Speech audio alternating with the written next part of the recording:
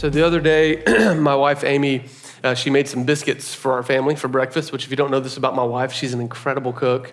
Like everything she makes, she's just so gifted. It's such a gift to our family. And she made biscuits. She always makes them from scratch, like grinds the wheat, does everything like from scratch, and they're so delicious. And the other morning, we were eating biscuits, and this thing happened that happens almost every time that she makes biscuits now, is that someone in our family, usually one of my boys, just come out, they'll be like eating one of these delicious biscuits, and then they'll be like, hey, Mom, you remember that time you made us biscuits, and instead of baking powder, you used baking soda? And I don't know if you've ever tasted a biscuit with baking soda and no baking powder, but just imagine like a really dry hockey puck that tastes bitter and kind of weird in your mouth. Like that's a baking soda biscuit. And, they said this, and Amy, and we all kind of laughed around our table, and Amy makes this comment. She goes, it's so funny to me that despite the fact that dozens of times now, I've made delicious biscuits, every time we eat the delicious biscuits, you bring up the bad biscuits. Every single time, they bring up the bad biscuits. But when I kind of laughed as she said that, but I realized man, isn't that just our human tendency? That no matter how much of a good thing we have, the moment that the bad thing pops up, we're like, oh man, and that's what we tend to fixate on. Like we focus on the negative feeling experience so much more than we tend to focus on the positive feeling experience. This is actually a scientifically observable trait in humanity. There's a therapist named Dr. John Gottman. And Gottman, he's written all kinds of resources on marriage counseling, and he actually claims that he can predict the outcome of a romantic relationship by just watching a couple deal with conflict for 15 minutes. He said, I can watch a couple try to navigate conflict for 15 minutes, and I can tell you exactly how they're going to end up. He says, because successful couples, for every one negative interaction, they will have 5 positive interactions. In other words, for every negative interaction you have with another person, it takes 5 positives to overcome the one negative. There's just something about a negative feeling experience that for whatever reason brings more weight to us as people, feels more weighty to us than the positive feeling experiences. I have found this to be true in my experience with the scriptures. I've also found it to be true when I try to teach the Bible. That I can teach and lay out, or I can meditate upon a list of all the goodness of who God is, all the attributes of God's goodness, his kindness, his love, his mercy, his compassion. I can look at all of this, but all it takes is one confusing passage and immediately seems to throw us off and derail everything that God was trying to do in our hearts. Have you ever experienced this before? You're looking at something, you go, man, this is really good, and then something gets confusing and it makes you go, oh, wait a minute, what? And it kind of just throws it all off. We've been in this series in Exodus 34 now for a while, and every week we read this passage. And we're going to read it here in just a minute, but the purpose of this series has been to go, man, we want to explore the indescribable nature and goodness of who God is. We're just like taking a deep dive into God's character and what he's like and who he is. And we've used this verse because it's this moment, the only place in Scripture where God himself gives a description of who he is and what he's like. It's the most quoted verse in the Bible by the Bible. So this is the passage that gets repeated more than any other passage in Scripture, and it's God revealing his character and his goodness. And we're going to read this verse together, and I guarantee you we will all feel the same thing that we've felt almost every single week when we've read it when we get to the very last portion of the verse.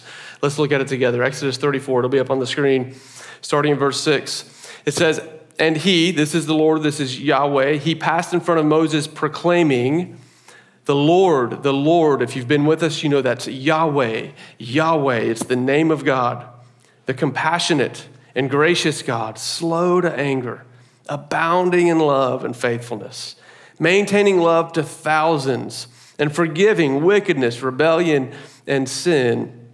Yet he does not leave the guilty unpunished. He punishes the children and their children for the sin of the parents, the 3rd and the 4th generation. This is the word of the Lord. Every week when I read this passage, when I've read this, I can feel the what? Tension in this weird off-putting thing in the room. In fact, every week I've felt this temptation to name it. Hey, we're going to get to some of the hard stuff at the end. We're going to get there, I promise, As we've gone through this series, and every week we've talked about God being compassionate, God being eternal, God being gracious, God being good, God being abounding in love and faithfulness. We've all had this thing playing in the back of our mind. Yeah, but what is with that last weird verse? In fact, I've had several of you come up to me and ask me, like, hey, when are we going to get to that weird thing at the end? And guys, there's a real danger here if we're not careful, that we will start looking at this whole passage through this lens of a misunderstanding about a few words that we don't understand. Everything we've said about God up until this point has been true. He is compassionate. He's gracious. He's slow to anger. He's abounding in love and in faithfulness. He is all-knowing. He is eternal. He is not limited in resources. He is forgiving. All of these things are true, and if we're not careful, we'll let one verse that feels confusing, and we'll start judging his compassion and his graciousness based on this one thing. We'll go, well, how compassionate could he really be if that's true? And I just want to encourage us this morning, like, let's give the text a chance to speak to our hearts, to really get a glimpse of who he is and what's happening here, and not let a misunderstanding of a few words mess up everything that we have seen in the goodness of who God really is. He's amazing. He's amazing. So let's let him speak for who he is and what he's like. We're going to go line by line through verse 7 today. And we're going to look at every phrase and every word. And I'll be honest with you, I'm actually excited about unpacking this with us because it is a truly incredible picture of who God is and what he's like. It's not something we have to be scared of. It's not something we should be run away from, but it's something we should be drawn to. So let's start with the very first line, verse 7. He says, maintaining love to thousands.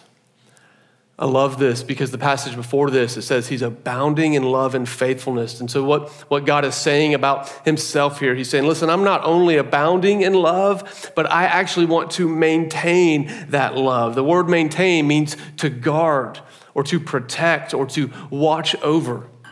So what God is saying is this imagery is like God not only wants to give us his love, he wants to give us his love, and then he wants to do everything he can to make sure that the love he puts in you stays right there where it is. He wants to protect it, to hem it in on every side. He wants to make sure that his love remains in your heart.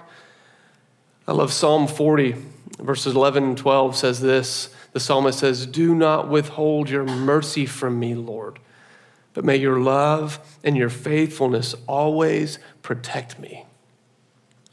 The cry there is, Lord, let your love and your faithfulness be a protection to the mercy and love that you already put in me. And this is what God promises. He says, I'm abounding in love. Like there's so much love I have to give, and I want to give it to you, and then I want to protect it and make sure that it actually stays right there in you. I have invested in you, and I will make sure my investment bears the fruit that I promised you that it will bear. Big takeaway here is that God wants to make sure every person receives his love. That no matter what troubles come against you, no matter what hardship is thrown at you, he wants to make sure that his love in your heart does not get stolen away or snatched away, and he will go to every length possible to maintain that love in your life. And then it keeps going. It says, forgiving wickedness, sin, and rebellion. You know, the first word of this phrase, forgiving, just such a beautiful picture of who God is. I think for many of us, we think of the word forgiveness in the Bible, and we naturally go, oh yeah, that's like the New Testament version of God. Old Testament version of God, man, he was not very forgiving. He was angry. I mean, and one of my biggest goals of this series, one of the things we've hoped for more than anything, is that we will crush this false narrative that says the God of the Old Testament is different from the God of the New Testament. It is not true. Right here, Yahweh God, he says, I'm maintaining love to thousands, forgiving wickedness, rebellion, and sin. Do you know that this word forgiveness is used 658 times before the New Testament even begins, referencing who God is and what he's like? Before Jesus ever puts on flesh and walks amongst us, God reveals himself as a forgiving God 658 times. The word forgiving literally means to lift up, to carry, to take away. It gives us this beautiful picture of what God wants to do with wickedness, rebellion, and sin. The longing of his heart, the nature of who he is to lift that off of us, to take it away, to carry it away. Now, we know the ultimate expression of that is at the cross, which we'll talk about in a little bit, but it's like this is Yahweh God revealing who he is. He didn't change his mind. It wasn't God, the angry dad in the Old Testament, and the young, enlightened son showing up in the New Testament, turning things around. That's not what happened. It is the same God. Yahweh is the same, cover to cover, beginning to end. Forgiving. But what does he forgive? It says he forgives wickedness, rebellion, and sin. I love that there's 3 words here. He's going, I want you to understand how complete my forgiveness is. It's not just about one thing, but everything that can and has gone wrong with humanity, the desire of my heart is to forgive it. He says wickedness.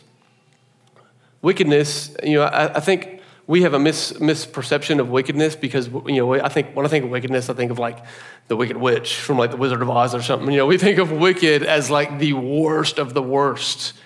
But in reality, wickedness, some of your Bibles may even have the word iniquity there. Wickedness simply means, it means to turn aside from what is good and right. Wickedness simply means to turn aside from what is good and what is right. I won't ask you to raise your hand, but I'll raise my hand. There have been plenty of times in my life where I have turned aside from what I knew to be good and what I knew to be right. And this word wicked is what is used to describe that. We don't like to think of ourselves as being wicked, but we fall in that category if you've ever turned aside from what is good and right. Now, the second word is rebellion. Rebellion is a little bit differently. It is more defiant. Rebellion carries with it this idea of a willful violation of God's covenant with you. This is not merely like disobeying a rule or a regulation, but betraying the very relationship that you have with the God who's covenanted with you. And if you weren't here several weeks ago, we talked about Israel. Israel in this story, they're actually in the middle. They have been in the middle of agreeing to a covenantal relationship with God. And in the middle of the ceremony, they betray him and they build an idol. And we talked about how it'd be like the bride at a wedding making out with her ex-boyfriend on the dance floor right in front of her groom. It's this moment of rebellion, of pushing against like intentional, willful wrongdoing in the face of the one you've covenanted with. Right in the middle of that, what does God say? I'm forgiving of wickedness and rebellion. I don't know what you've done in your life. And I know all of us have things we've done that we just intentionally, you know what? I'm just going to do the thing I'm not supposed to do. I'm just going to do it. Forget it. I'm just going for it. And sometimes after the fact, when you do that thing that is so openly rebellious, I know the temptation or the thought in your mind could be like, how could God ever forgive me when I just willingly and knowingly did that thing I knew I wasn't supposed to? And yet right here, we have this picture of the heart of God. He says, I maintain my love to thousands, and I'm forgiving of wickedness and rebellion. And then that third word, sin. Sin is the most general of these 3 words, and it refers to any kind of moral failure. Can you see what God is trying to reveal about himself here? He says, I am willing, I'm not just willing, it is in my nature, it is in my character to forgive all of it. All of the places where you've steered and gone the wrong way, all of the places where you have rebelliously pushed against me, all of the places where you have been immoral or done the thing you're not supposed to do, he says, I want to forgive. Can you see he's building on his character? He says, Yahweh, Yahweh, the compassionate and gracious God, slow to anger, abounding in love and faithfulness. He says, and I long to forgive you. I know you can't live up to the bigness and the nature of who I am, but it's in my heart to want to offer you forgiveness, to lift all of that off of you and to carry it away from you forever. This is the description of God's character. It's who he is. It's not just that God forgives, it's that he is forgiving. And then he says this, yet he does not leave the guilty unpunished. He punishes the children and their children for the sin of the parents to the 3rd and the 4th generation. And we all go, oh, baking soda biscuits.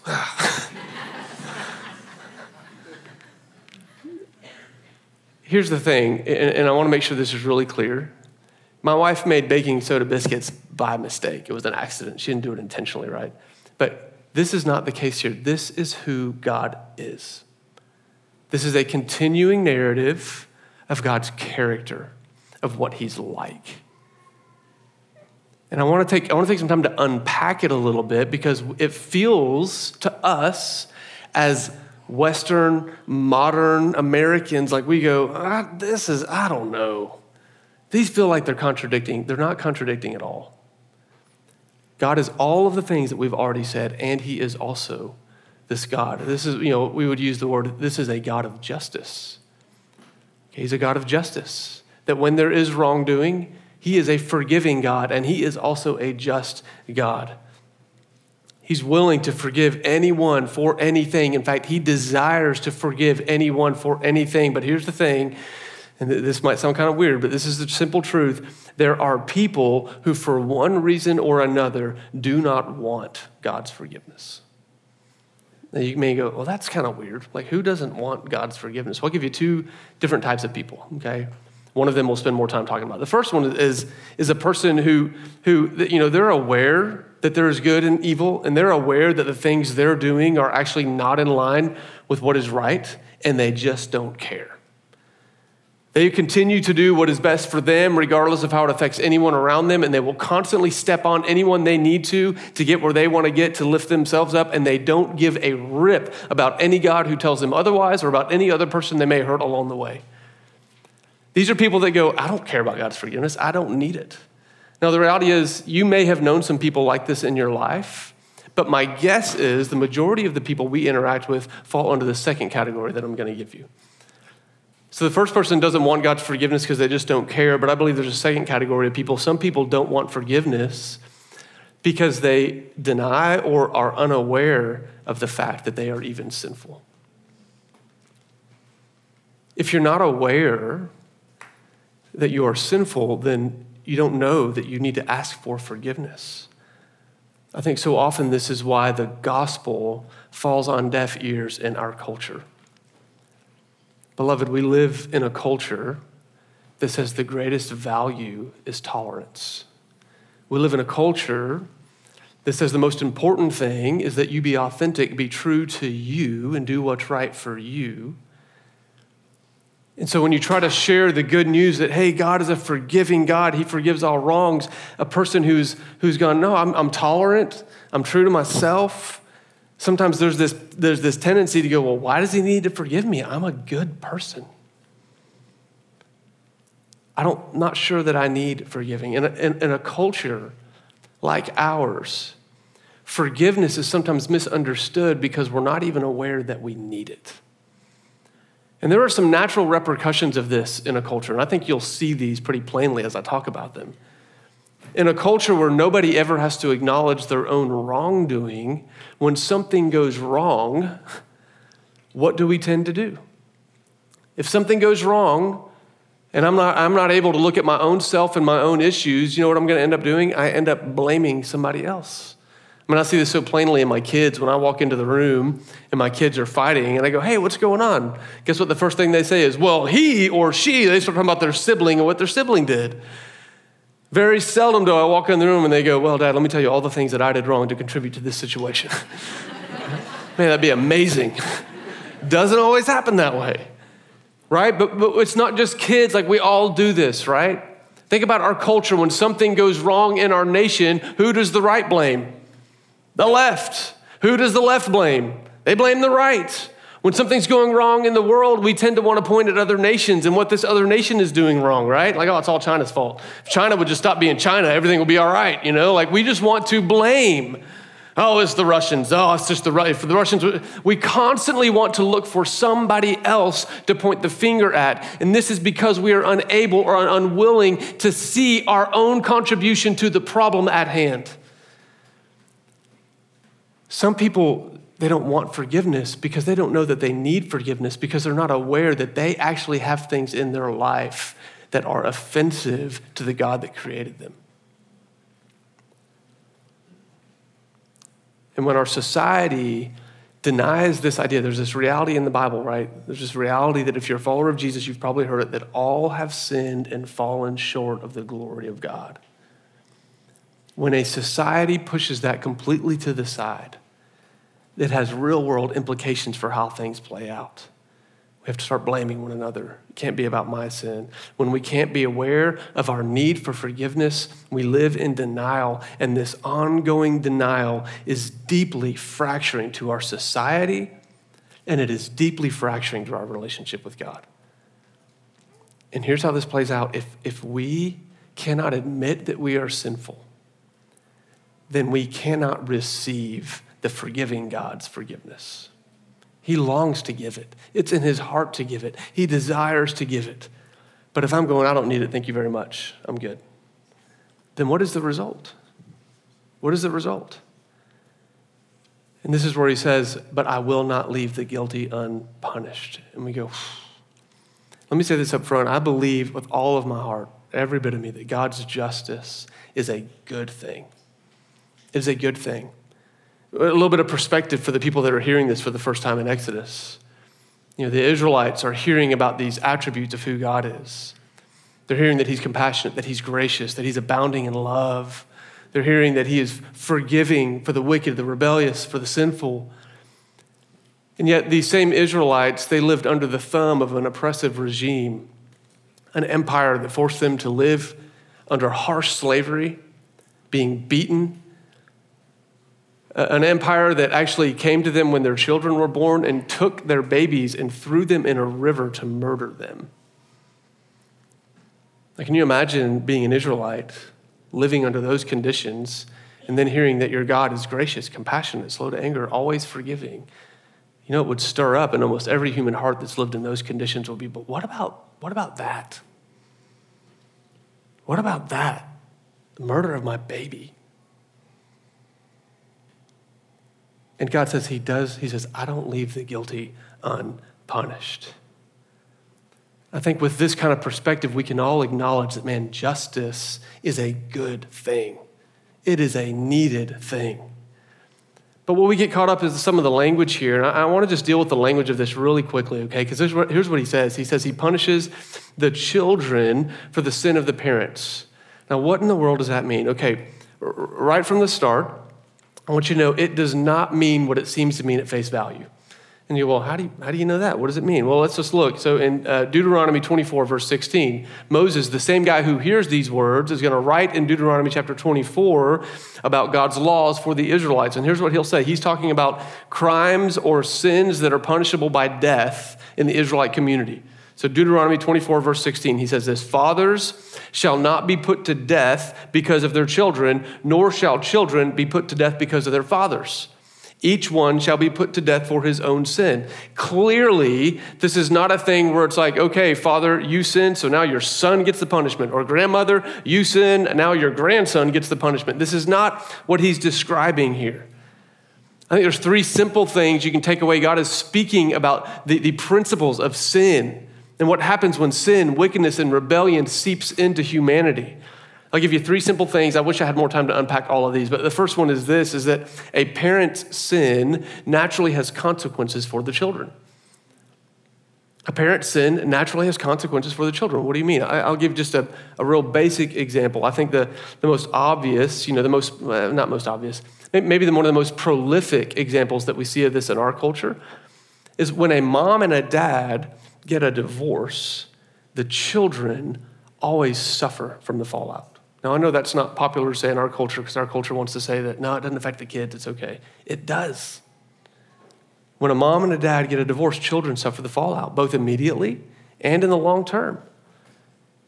Children of divorced parents, they suffer from grief and trust issues, insecurity, a fear to commit in the future, a fear that every relationship they have is going to end up the same. You see, when there's a sin or wrongdoing in a parent's life, the children are often the collateral damage. And I'm not picking on those of you who are divorced. I'm just naming one example. It's just a reality. But the second reality, it's not just that parents' sin have consequences for the children. The second is that sin has this tendency to run in the family. I'll give you several examples for this one. Sin runs in the family. I think about maybe uncontrolled anger. Think about somebody who deals with uncontrollable anger. Did you know that underlying uncontrolled anger is a host of issues? There's insecurity, there's fear, there's an inability to work through difficult emotions, or maybe a lack of know-how. And so anger is the first thing that spews out. If you have a parent who has uncontrolled anger and the underlying thing is they don't know how to deal with their emotions in a healthy way, guess what their kids are going to learn growing up? The same thing. They're not going to be trained how to deal with things. So I think about any kind of addiction you can name. I mean, children who have one parent struggling with alcohol use or alcohol abuse, they are 3 to 4 times more likely of becoming an alcoholic themselves. It's not just genetic. It's because they have learned a pattern of relating and a pattern of dealing with that life that steers towards checking out. You see, sin often gets passed on one generation to the next. And so the first two things first, we see that, man, the sins of the parents, they have consequences for the children. We see that sin seems to run in the family. And I think the thing that God is really trying to say right here, the third thing, is that God will continue to deal with sin in every generation. He's going to continue to deal with it. I think this is the main thing. The first and second that I said are true, but what God is really getting at here is that if a son or daughter continues in the sin of their parents, then God will keep working to get rid of that sin generation to generation until it's gone. Now, the actual purpose of this passage, though, is not even necessarily to lay out principles or idioms for parenting and children. There's actually a comparing and a contrasting that's going on in this passage. There's a Hebrew idiom at play here, the third and fourth generation. What he's saying is, listen, he says, I maintain love to thousands, and I punish the sin of 3 to 4, to the third and fourth. The word generation is actually not even there. It was pulled over from an earlier chapter. The whole point of this is to go, man, God is abounding in so much love, and he wants to maintain that love, and he's doing everything he can to maintain that love, but he will forgive wickedness, rebellion, and sin to thousands of generations, and yet he will not let the guilty go unpunished. He'll punish to the third or fourth. Which of these is bigger and more momentous and more abounding? It's the love of God. Thousands of generations compared to the third or fourth generation. And what we see here is the mercy is outweighing. This is the attribute that God is trying to lean into, and yet he says, I am a just God. And so the question we ask is, why punishment at all? And this is where we'll start to land it. Why punishment at all? The most simple way that I've been asking God, how do I help us as a church family understand your heart for justice? Why do you use the word punishment? Beloved, the burning desire of God's heart, the thing he longs for more than anything else, is to dwell with his people. This is what he wants. The burning desire of his heart is that he may dwell with his people. It's the picture we're given at the beginning of Scripture. It's the picture we're given at the end of Scripture. And God, the perfect and holy God, is longing to come down and dwell with his people. And yet he knows that a world that is marked by sin and death cannot stand in his presence. And so his whole purpose from the very beginning all the way to the end is to deal with sin so that he could be with us. And so he sends his son, who takes on flesh, who receives the punishment that was due to all humanity, and he hangs on a cross willingly to endure suffering for our sake. The ultimate picture of forgiveness that we get, I think what I love, this description of God's character, it is almost like a word picture describing the whole gospel of God. That the eternal, the all-knowing, the all-powerful, the all-loving God created humanity. Sin crept into the world, creating distance between him and them, and he goes to every length to try to bridge that gap all the way to coming and putting on flesh himself and receiving the punishment that humanity was due so that he could eventually come down and be with his people forever.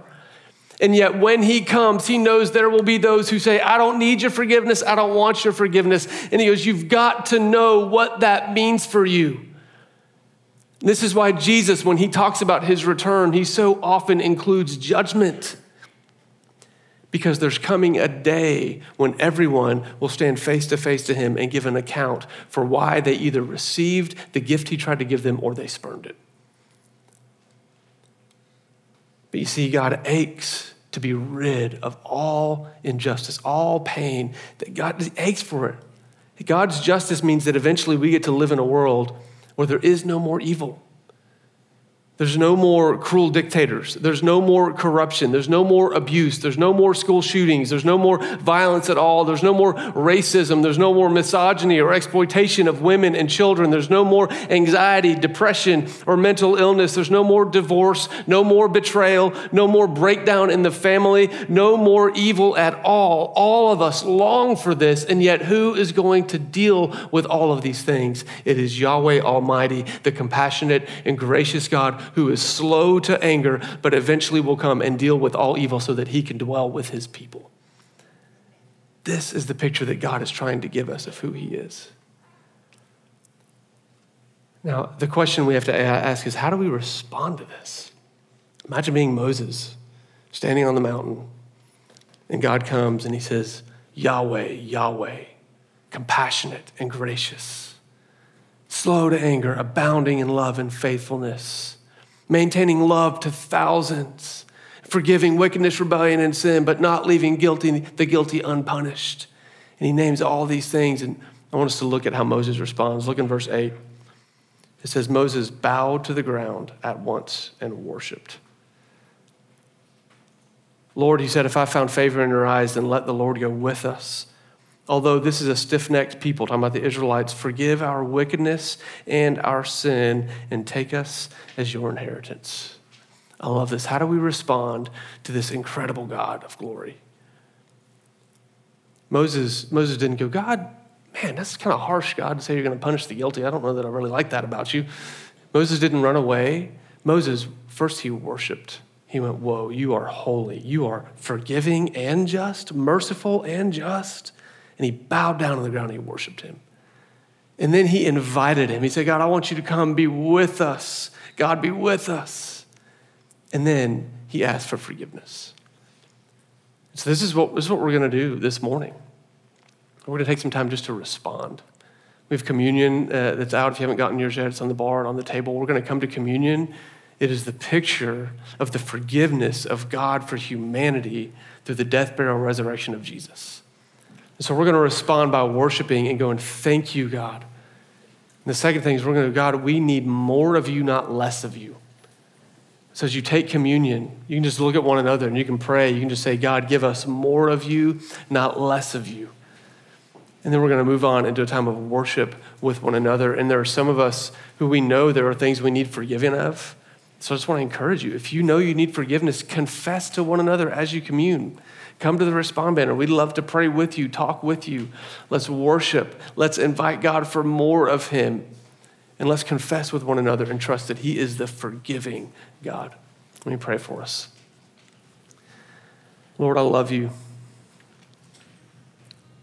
Thank you, Father, for being slow to anger, abounding in love and faithfulness. Thank you for being compassionate and gracious. Thank you for, Father, being forgiving. And Lord, we thank you that you are a just God. Lord, we long for the evils of the world to be gone. Would you help us to be quick to confess the places in our own heart where we need your forgiveness? Lord, as we come to you around the cup and the bread, I pray, Lord, that you would just speak to us through your Spirit. Lord, if there's anything I've said this morning that is not honoring to you, just erase it from our memories. And Lord, I pray that you would draw each of us closer to who you are. As we break bread, as we take the cup, and as we worship you, Lord. It's in the name of Jesus I pray and give thanks. Amen.